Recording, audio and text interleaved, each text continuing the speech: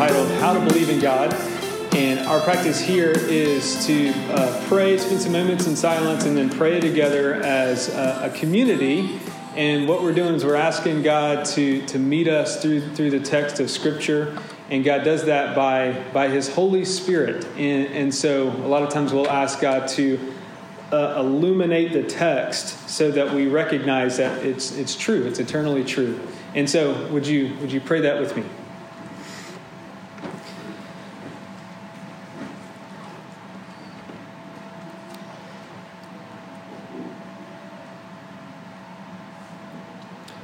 Father, you tell us to delight ourselves in you, and you will give us the desires of our hearts.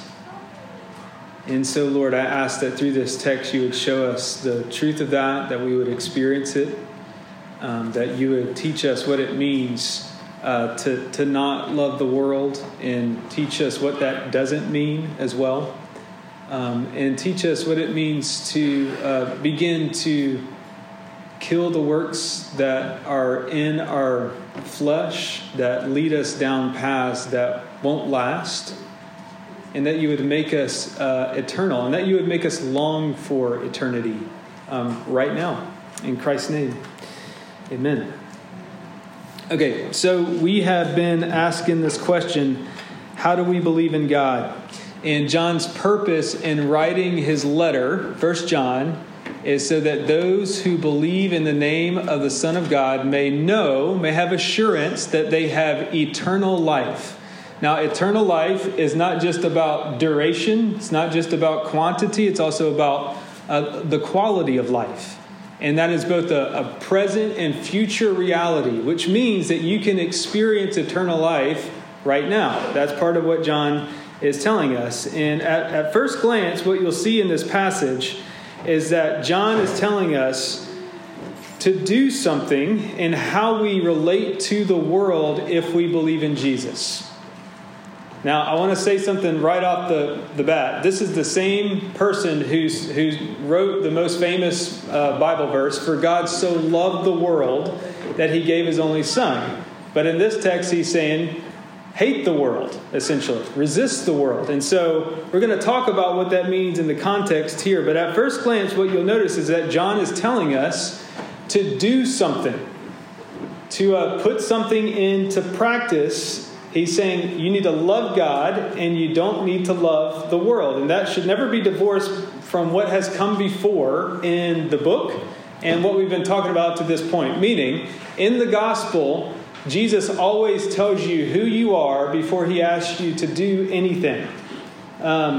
Before the Israelites were given the Ten Commandments, He said, "I am the Lord your God who brought you out of the land of slavery. Now go do these 10 things." And a pastor in Texas put it like this. He said, "You don't know the family rules of a family unless you're in the family." And that's to say the gospel always begins with rooting you in an identity before it tells you to do anything at all. So, let's say you are in a place where at some level you're like, I actually do believe in God. I mean, that's part of why you're at church, I'm assuming. Part of maybe why you're tuning in. There's a part of you that says, I want to believe in God. What does that mean for your practical life? What does that mean for how you interact with the world on a day-to-day basis? And John tells us at least 2 things from this passage concerning that question. Like, how do we practice believing in God? Number 1, resist the world. Number 2, practice your eternal reality. So point 1, resist the world. I am famously bad at grammar and spelling and all sorts of things. So like, you take grammar when you're in 9th grade in high school, and it just did not make sense to me. And I got to college my sophomore year, and I started taking a class with Latin. I started learning Latin.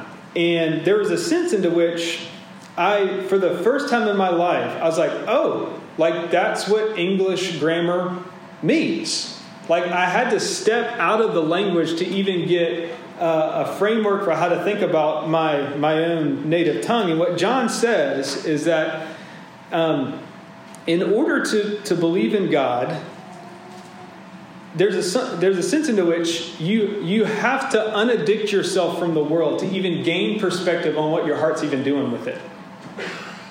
That doesn't mean that you step out of the world, because that would be impossible. But what John does is what a lot of the New Testament writers do. They say, you are actually located in heaven. That you're more there than you are here right now. And it asks you to begin to think like that, to begin to step away from this world and look at it from heaven's perspective. And think, okay, this is what I'm doing with my life. And that's what John is doing. He's reorienting us back to our eternal reality. And to love the world is to put anything. How do we understand the love of the world? It is to put anything, and I mean anything, in the place of God. And it is to treat this existence, this world, like it's your true home. Like it's an end in and of itself. There's an immediate question when I hear the phrase in the Bible, don't love the world. And the term in Greek is actually cosmos. And context is everything in the Bible. John does not mean here you can't love trees, you can't love animals, you can't love the good things in this world. But what John is thinking of here is that system, the world that he's talking about here is that system that sets itself up against God's kingship in the universe.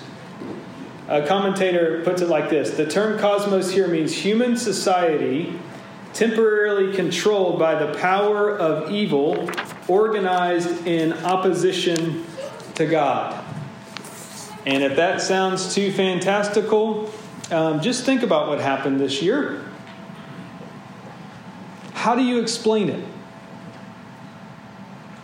How do you explain that the entire globe was inclined towards violence, towards division, towards hating one another? Been watching this documentary series made by BBC called Can't Get You Out of My Head. And it's basically tracing the history in Europe and Asia and the West on how 2020 happened. It's trying to make a point on why there was so much division. The whole thing seems so extremely accurate to what our passage is saying. And it's not using biblical language at all. But the reason why the world is inclined towards division, isolation, violence is because people have overinflated desires. Epithumia is the word in our text. Lust of the flesh and the eyes. And we individually want to be the center of power and praise. That's at work in every human being, and that's the world.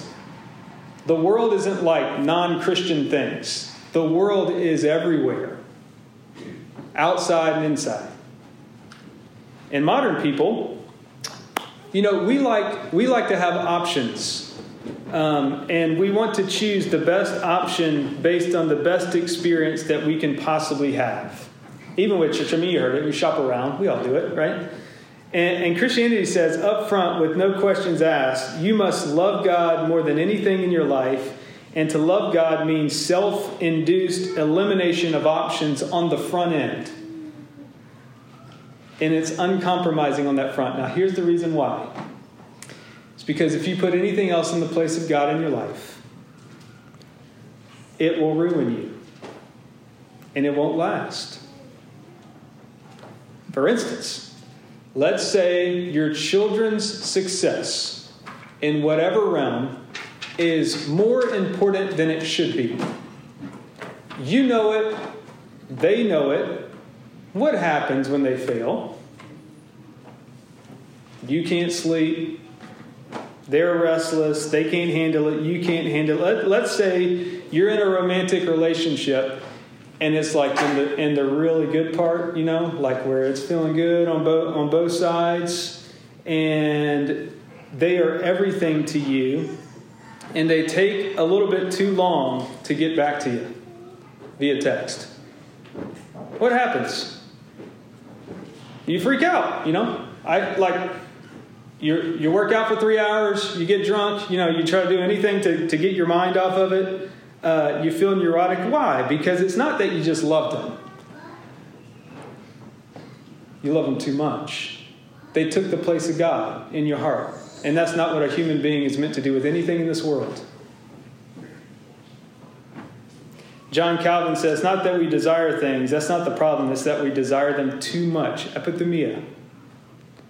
And when a desire becomes a demand, which is very important, when a desire becomes a demand in your life, that's how you can detect the love of the world in your own life. As my friend Jim Pacta says, he said, you can always hope for something. But the moment you start to hope in something is when the shift happens towards the world, towards the love of the world. And you need to know from this passage, it's passing away. It won't last. Now, you may be sitting here thinking, sure, there's a part of me that believes in God, but I also know that I still love the things in the world, and I don't really know what to do with that. And that tension is actually the reason why John is writing his letter. A commentator named Judith Liu, she says, assurance of God's love and the devastating consequences without it is what holds this letter together and why he's writing the book.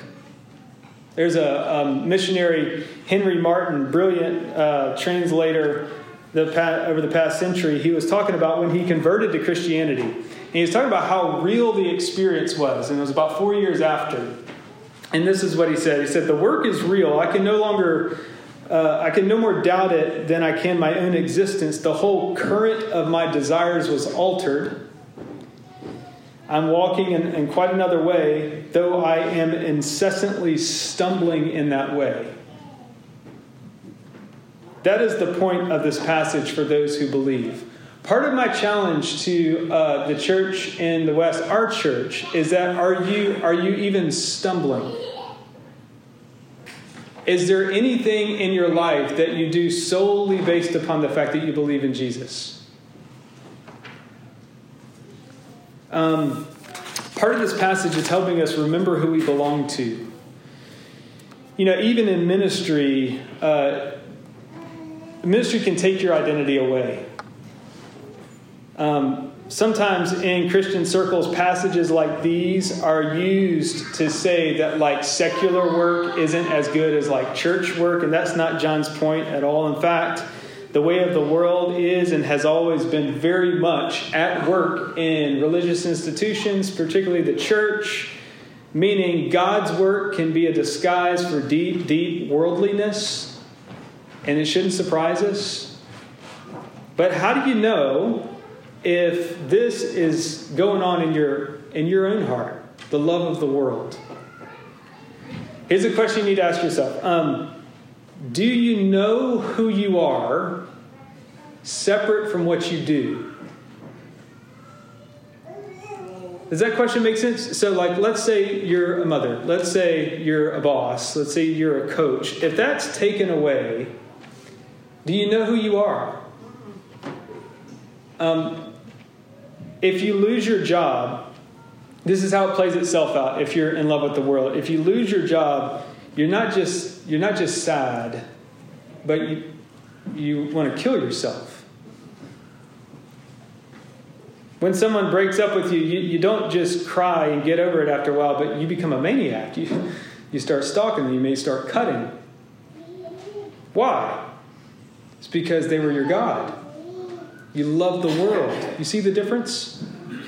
John's not telling us to think of pain as sort of an illusion. That's what these false teachers would say. But John says, you have eternal life if when you lose things in this world that you really want and it actually makes you love God more, not less. That when you desire things and you really, really want it and you're trying to get it, And it doesn't make you bitter, but it makes you long for heaven in the absence of it. That's how you can be sure that you're made for eternity, because God is making you dissatisfied with what's passing away. If you know that your deepest loyalty is to God and not this world, then your job every single day is to resist the world. And in some sense, only you can know in the particulars how you, in the specifics of your life, can resist the world. You and God. It means resisting anything that speaks to your heart like a lover. The lust of the flesh, the desires of the eyes, and the pride of life. Substance abuse, sexual perversion, those are the easy ones to detect. What about when no one notices you and you don't get the recognition that you think you deserve, the respect that you think you deserve? What about when you work tirelessly to provide for your family, day in and day out, and you just think, could someone express just like a little bit of gratefulness? Just like a little? Pride of life. The most deadly of the three. And if you follow, this is how you detect it in your life if you're brave enough to look. Follow the frustration and anger in your own heart, where life isn't delivering for you. And it will expose where a desire became a demand, and where you're loving the world over God. There's really got to be some ways in which you are beating the love of the world back in your heart for your own sake. This is called sanctification. It's the process of believing in God. The sanctifying process means you're beginning to take responsibility for your own joy in this life towards God. And it can't be circumstantially driven. It can't. I want to speak to you frankly, as a congregation, as an observer, as a participant. There is a lot of distrust in our world and in this congregation. And we need to take ownership of that. And we need to take ownership of coming back together in repentance and forgiveness and kindness, and begin to be the eternal community that God's called us to be through the forgiveness of Christ. Part of resisting the love of the world in a community is to trust one another. If you tell a child not to touch a hot stove, and they demand that you have them explain why they shouldn't touch a hot stove, they don't trust you. If you had the great privilege of going to college, do you remember what your freshman year was like? I did college ministry for a decade, and the freshman year was hard. And the reason why is because there's so many options at your fingertips. Why don't you sleep with that person? Why don't you drink 6 of those? Why don't you believe in this ideology? It's very difficult for freshmen. They've been away and isolated from the structure of a familiar community, and everything, once they get to campus, is new. And that's like simultaneously alluring and frightening. And here's what I want to tell you. The world, us, we're going to be in our freshman year of college coming out of COVID. And there will be many options for you, for me, and very little trust of anyone. And here's what I'm telling you. As a pastor in your life, in this small section, now that I have your ear, here's what I want to tell you. Don't love the world. Remember who you are in Christ. Remember where you belong. How do you do that? You got to resist it in your own heart. There's a sense in which only you know. So think personally, where are the particular ways that you are inclined towards forgetting who you are? Where are you in particular inclined towards thinking, this is it, this is all I got, and diving headlong into it? Most of us are either career-driven or pleasure-driven or idea-driven. There was a guy named St. Augustine who was all three. He was a famous rhetorician. If you could combine like the smartest PhD and the professional athlete today, this is Augustine. He had arrived, okay? And he was walking past this beggar once, and he was with his friends, and it shook him. And it shook him because this beggar had reached a state of temporary happiness because he was drunk. And he begged for 2 pennies, and he's like, man, I've been working my whole life trying to attain what he got for just begging. And I don't even know if I'm going to get there. Temporary happiness. Where are you settling for temporary happiness? Get a small hit. What are the ways in which you are refusing to wait on God? Don't love the world. This leads us to our next point. Is there another way to live? Of course. Of course. You practice your eternal reality by doing the will of God, as our passage says. What's the will of God? It's his eternal decree, his all-controlling, powerful purpose for creation. But it's also most plainly seen in the person and work of Jesus Christ, where his will is most plainly seen. And what we see in Christ is that he was the most excellent and powerful, and he never gratified the desires of his flesh in order to set us free from ourselves, from beating ourselves up, or from indulging or trying harder. This passage is not telling you to treat your body with extreme severity so that you can not love the world. That is an external way to try to fix an internal problem. The early church father Origen castrated himself and moved out to the desert to try to fight the lust of the flesh, and it didn't work.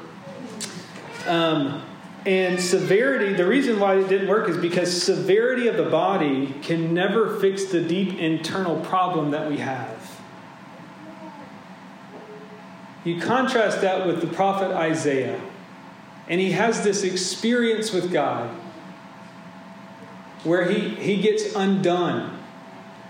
And he says, woe is me. And this angel comes and takes this little coal and places it on his lips. And he says, you are clean. And right on the heels of that, God says, who can I send to a people who won't listen to the best news possible for them? And Isaiah's like, send me. He had an experience of the divine where he knew he had been forgiven. And this is what John will say later on in his letter. You know you have eternal life when you begin to sacrificially love others despite what you're getting in return. Most of us in this world, we invest in people trying to get something back. And you know you have eternal life when you give to people, and that's it. As John will say, this is part of the test for if you believe. How this practically works itself out in our lives, that when somebody hurts you, when somebody lies about you, when somebody even hates you, what you do at that moment is that you commit to praying for that person. Maybe even fasting. And saying, God, teach me how to love. You kill the anger in your heart when you have, when you're going into those false conversations in your head with that person that doesn't like you, and you win the argument, you kill it. You say, I'm not going to go there. I don't know why they responded the way that they did, but God, teach me how to love. When that happens, we are participating in eternity. That's the stuff that lasts. That's what the New Testament calls the New Age, the eon. That's why it's important to see that something eternal and substantial happened 2,000 years ago at Calvary. God was showing us what the future is going to look like. And Paul says, this is one of my favorite verses in the Bible because it's talking about working out, and I love to work out. It says, bodily training is of some value. And I'm like, praise God, yes. And then the next verse is, but godliness is of value in every way, as it holds for this life and the one to come. Verse 17 in our passage, 1 John, says about the things that we want so desperately in this life, if we get them. And many of us have. We've gotten the things that we desperately want. It's like hugging a shadow. You can't quite grasp it. The stuff that we tend to desire in this world, it won't last. And the stuff that hard circumstances produces in our life is what does last. If you marry somebody because they're hot, it will literally fade. They will literally sag. But what you want is a spouse that understands forgiveness. That when you hurt them, they hurt you. When you sin against them, they sin against you. They forgive. You forgive. And the reason why is because that is of God. It lasts. Look, when you're beaten up by your desires in this world, if you're constantly failing, when you're at the brink of giving up, and you hear the gospel, and you hear the work of Jesus, and your heart smiles because you know that's your true story. That's your identity. Rooted in forgiveness. And you begin to love God because that's the eternal and internal cleansing thing that will last forever. The beauty of the cross is the will of God. The works of evil have absolutely no defense against you believing it. None. And loving the gospel. And the gospel says God still wants you. God still loves you. The gospel actually allows you to be content with what you have. And the reason why is because, to be frank, Jesus goes deeper than anything. And it frees you up to use the gifts that God's given you for other people and not on yourself. You don't have to treat your skills like your identity. You're separate from what you do. Practicing your eternal reality calls you to deep thankfulness in the things that God has given you, and to wait on the things that you really, really want. And what it does is it releases you from the bondage of entitlement. It releases you from saying things like, I've been here for 20 years. I've given this place, these people, myself for 20 years, and this is the thanks I get?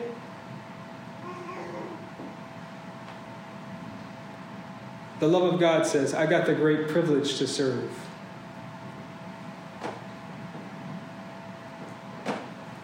Loving God calls us to resist the world through joyful sacrifice. But we do those things because Jesus went before us. We are not trailblazers. We're just mimicking him. He was the one that the world threw away, stamped out, and he became eternal through the process of what became the gospel. It is the greatest Cinderella story ever. And what I want to encourage you with today is that on your fingertips right now is joy. By practicing your eternal reality, it's available to you, right? This stuff is livable. It's not impossible. In fact, I would say what we're after right now is impossible because it's passing away. And God calls you to something better. God calls you to something substantial, something solid, something that will not end. That is why we come to church. That's why we are the church, to remember who we are. Let's pray, and we will continue to worship. Father, we ask that you would give us the strength to resist the world and its entangling snares at every turn in our lives, and that you would help us to see the joy and to experience the joy of practicing our eternal reality by following your will, And Lord, when we leave here and all this stuff seems like gibberish in Latin, in some language that we can't understand, remind us, Lord, in small ways through each other, through the Word